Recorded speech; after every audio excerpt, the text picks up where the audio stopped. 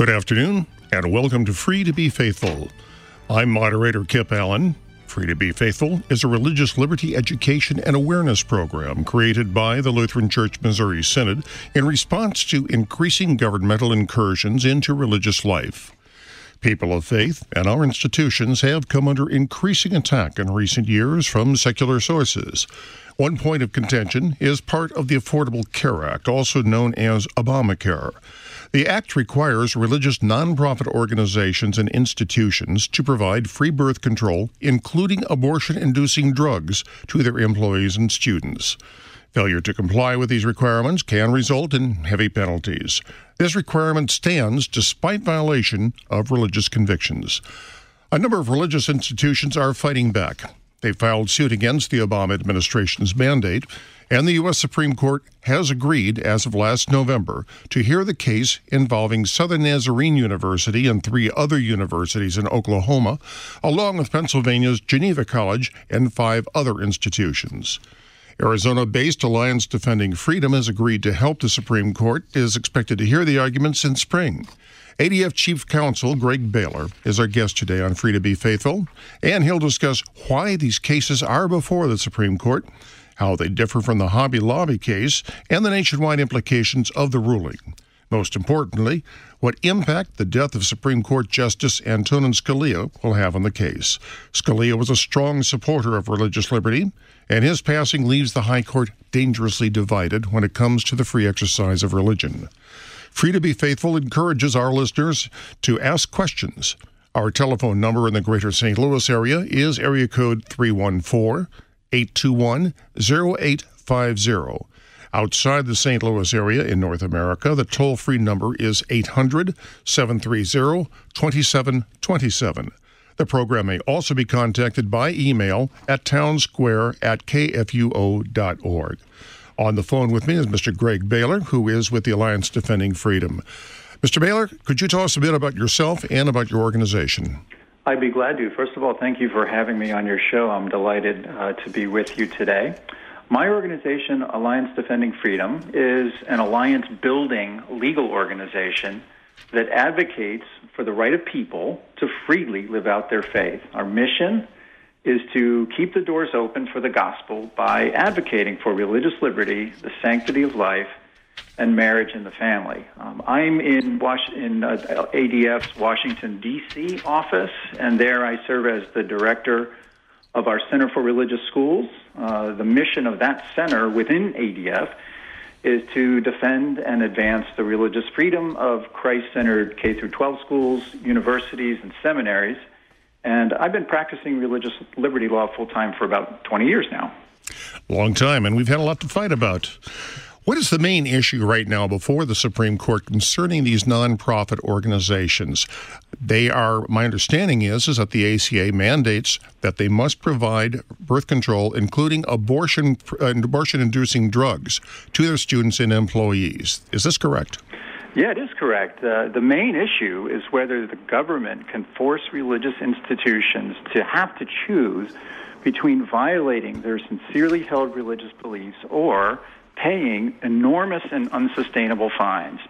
More specifically, what the government is doing is that it's telling religious nonprofits like our clients in Pennsylvania and Oklahoma and the organizations represented by our friends, other legal entities, that they must provide drugs and devices that they deem to be morally impermissible. Now, my clients are pro-life Christian organizations. They believe that abortion is wrong.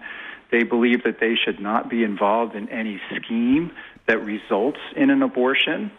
And the government is forcing them to do exactly that, to participate in such a scheme by providing through their insurance plans drugs and devices that can prevent the implantation of a very young human being in the uterine wall. They resisted this based on a federal statute that protects religious freedom that was passed almost unanimously by the Congress back in the 90s, called the Religious Freedom Restoration Act. And the court will decide whether the government is violating our religious freedom, and whether, if they are, that violation is justified by some state interest. Now, I think the government's defense on this is that they're not actually requiring these organizations per se to provide the abortion-inducing drugs. They're saying that, well, all you have to do is have a third party doing it, therefore it's off your conscience. Is that how they're defending it? Well, they're saying that, but that's not true. It is true that third parties are involved, but third parties are always involved in some sort of scheme to provide abortion. In this case, pharmacists are involved, doctors who prescribe the drugs are involved, the drug companies who manufacture the drugs are involved. The most important thing is not that others are involved, but that we're involved, that our clients are involved, that these religious institutions are involved, and that their role is indispensable. The government has been long mischaracterizing the nature of our role, saying that, we just have to get out of the way and allow others to provide the abortifacients. That is just simply a false characterization of what's happening. The drugs and devices will not flow unless we do the things the government forces us to do, things that we don't want to do, things that we believe sincerely violate our religious beliefs. And the institutions that are opposing this, the religious institutions, and I might add the Lutheran Church Missouri Synod has the same stand on this, is that the Bible and Scripture is unequivocal on this. Abortion is wrong. We cannot permit it. If somebody else does it, it's their sin. But we can't do it, and we cannot aid and abet it. And essentially, this is what we're being forced to do. Yeah, and the key thing is the government is second-guessing our religious and moral analysis. It's obviously the case that no one at our clients is actually being forced to perform the abortion or administer the drugs and devices that cause abortions. But that's not the only thing that's prohibited by our faith. Every moral system has an understanding of when you're participating in a broader scheme that results in evil, when you are morally responsible or morally culpable. And the government is essentially saying, you know what, your role isn't big enough for you to be culpable. Your moral assessment, your religious conclusion about your role is simply wrong, therefore you lose. That's the essence of the government's very remarkable and dangerous position in this case. The government essentially then is trying to rule on theological matters. The Catholic Church has been around for 2,000 years. We've been around for 500. We say this is wrong. Our scriptures always said it wrong. Suddenly now the government is saying, well, your scripture is not saying that. That's exactly correct, and I think in some ways that's the most dangerous thing about this case. If the Supreme Court agrees with the government, it will be free to second-guess our religious beliefs. It will be free to second-guess our moral analysis. That is very dangerous, and it's exactly what the Supreme Court said in the Hobby Lobby case that the government may not do. And we're hopeful that the court will follow that precedent, apply the same standard, and rule the same way in favor of religious freedom. Now, what is the difference between the current case that the ADF is involved in and the Hobby Lobby case? Because we won the Hobby Lobby, where the Supreme Court said, yeah, indeed, these people are following their conscience. We can't force them to provide abortion-inducing drugs to their employees. What's the difference here? Yeah, the government has offered up folks two ways to comply with the HHS abortion pill mandate. The Hobby Lobby case involved method number one, and this case involves method number two. So they are different, but they're the same. In both instances, the government is requiring us to comply with the mandate. We are not exempt from the mandate. We have to comply. And in each case, the party in question, whether it be Hobby Lobby or Conestoga Wood or Geneva College and Southern Nazarene in this case, have concluded that mechanism of compliance violates their religious beliefs.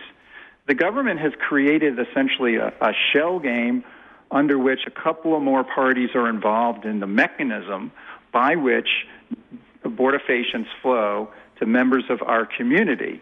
When the government did that, we had a question to answer, a moral and religious question, whether the government's alternative means of complying with the mandate was morally permissible. In other words, is what they're now offering somehow change the moral calculus?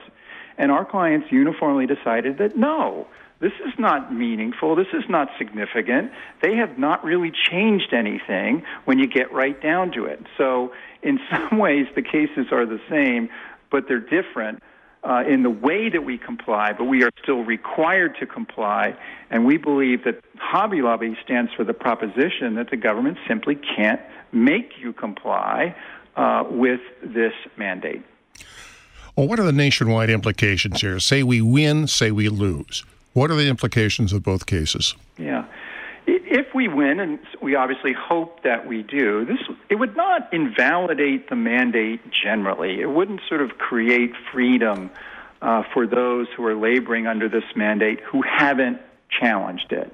So it's not going to be essentially taking out a piece of Obamacare. It would provide protection to those that have challenged the mandate and those who might challenge it going forward in the wake of such a decision. It also would set a positive precedent on how courts should undertake their assessment of religious liberty claims. If we win, it will almost certainly be because the court rejected the government's argument that it's legitimate for them to second-guess our religious beliefs. So it would have a positive effect in that way as well.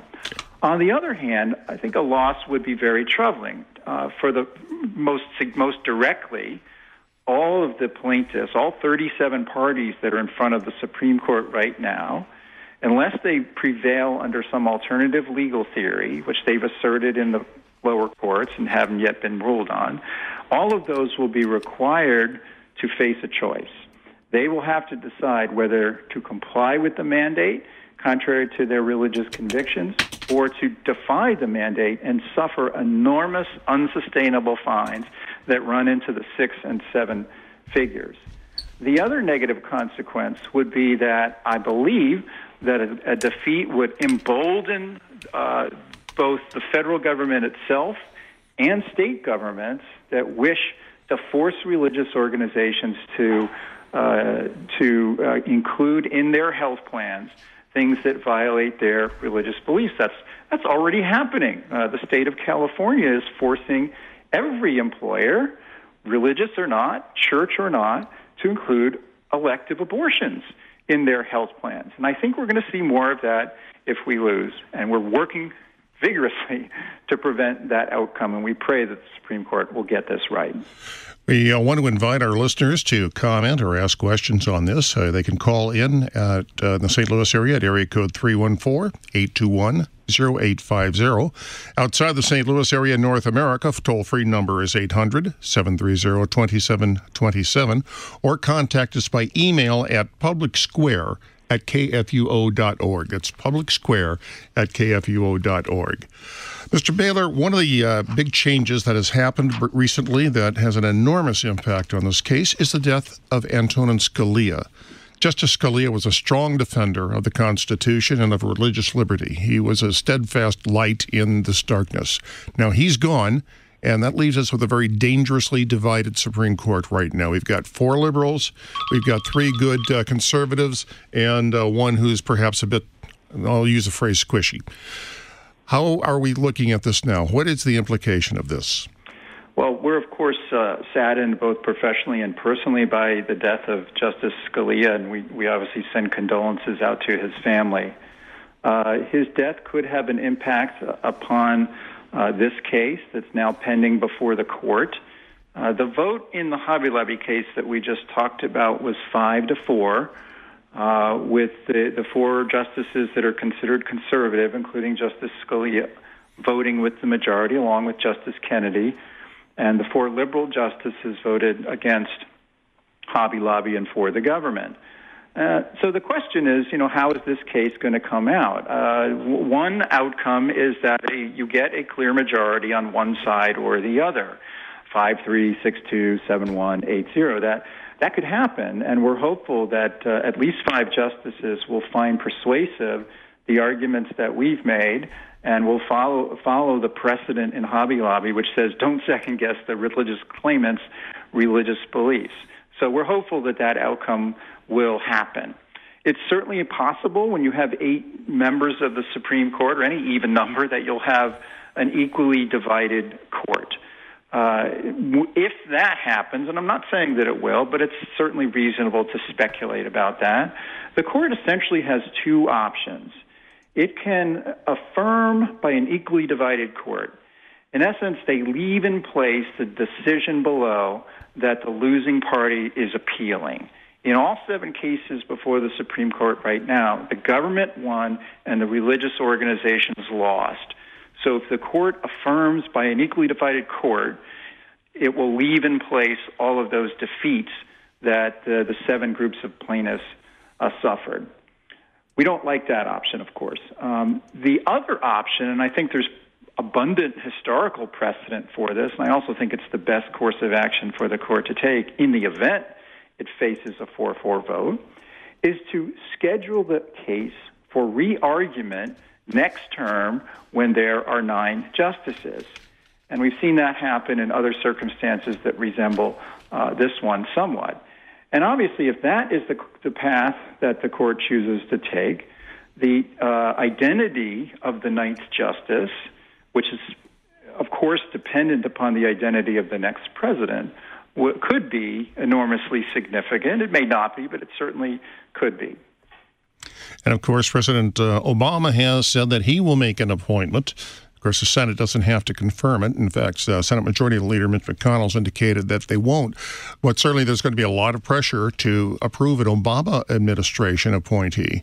And he's already appointed 2 justices who are certainly on the far left side of the spectrum. Of course, now with the election coming up, it's really up in the air. We're facing 2 candidates on the Democrat side who are liberal to progressive, even socialist in one case. And the Republican lineup is certainly somewhat confused. We don't know who's going to be emerging here. It's going to be an interesting period.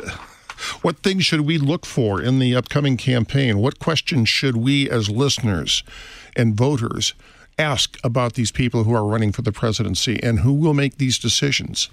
Right. You know, one of the beneficial consequences of the sad event of Justice Scalia's death is that it highlights the question of what are judges for, and what kind of judges we want the president to appoint, and what kind of judges do we think that the various candidates will appoint.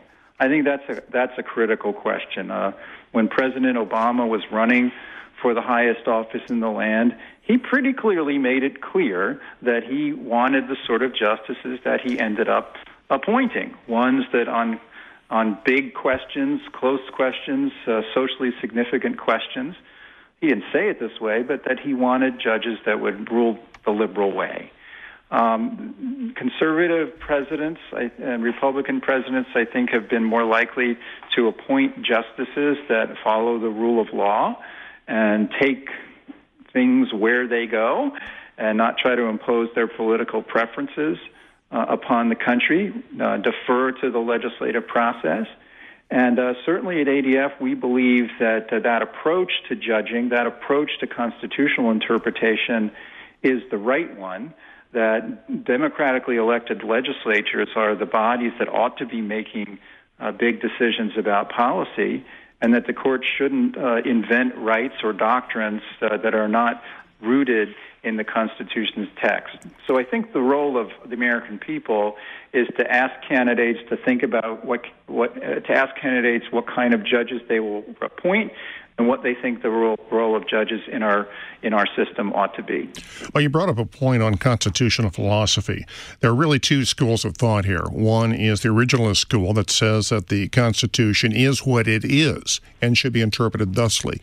There's the other side that calls it a living document, that says that somehow the Constitution will evolve with society and will evolve with age and can be interpreted in different ways. Now, Justice Scalia was a strong originalist. In fact, I think he said specifically, the Constitution is not an organism. It is a legal text. It means today exactly what it meant when it was adopted.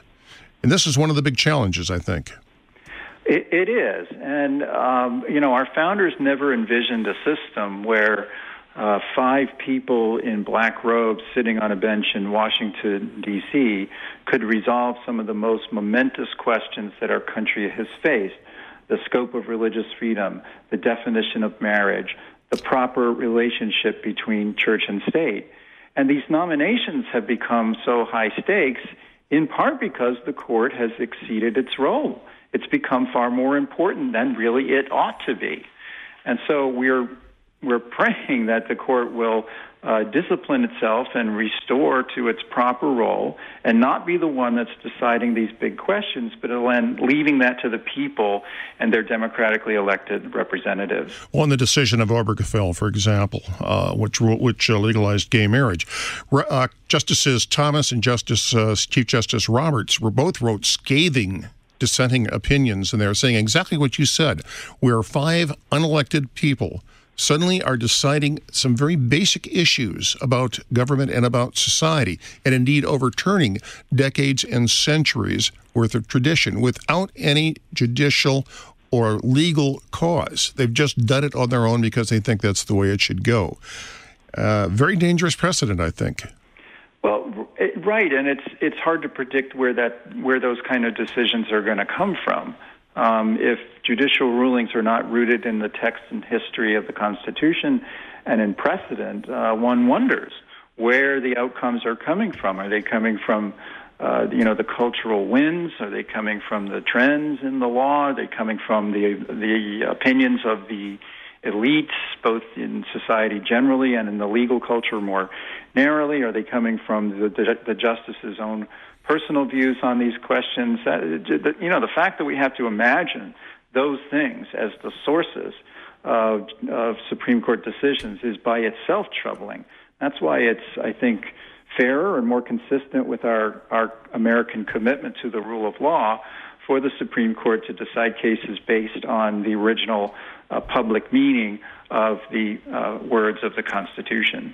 Well, both Justice Roberts and Justice Thomas commented on the freedom of religion portion of the First Amendment, noting that there are really 2 separate clauses. There is the no establishment clause. The establishment clause: the state shall not establish religion. However, there is also the free exercise clause, and I think it was stated explicitly in both of these dissents that they were disturbed that while the majority said, "Oh yes, you can teach what you want," they did not reaffirm specifically the free exercise clause, which would, of course, say that we as Lutherans, as Christians, as Catholics who believe that there is scriptural prohibition against certain things have to put it aside. Yeah, it certainly was troubling that there wasn't that reaffirmation of the liberty not just to speak one's faith, but to exercise one's faith. And as you ably pointed out, the very significant part of the First Amendment is not just the free speech clause, but the free exercise clause. And this is not just an academic debate. I mean, read the newspaper. It's full of examples where religious liberty is under assault by aggressive advocates and governmental agencies and legislative bodies who disagree with the religious beliefs about marriage and sexuality of traditional religious organizations. And that's why the free exercise is important. It's designed for that very situation where the government is overstepping its authority and preventing people from living out their faith in a way, frankly, that is not harmful to society at large. So, yeah, you're on to something there. Well, the free exercise clause also does not stop at the church door. We exercise our freedom of religion throughout our everyday lives and business. And, of course, this is another thing that's come under attack lately from the secular side, forcing businesses to do things, and for example, the floral arrangements or making a cake celebrating gay marriage, those things. They've actually forced these people to do these things. They're saying that they cannot exercise their religion in their place of business. Yeah, there was a case out in New Mexico involving a photographer and her husband ran a photography business that included photographing weddings and helping the couple celebrate and memorialize their big day. And they were challenged by a same-sex couple to help celebrate that ceremony. And the couple was simply unwilling to do that. They were well aware of the reality that there were a multitude of other photographers who would have in the area who had no objection to helping that couple celebrate their commitment ceremony, but they thought that this would be a violation of their own religious beliefs.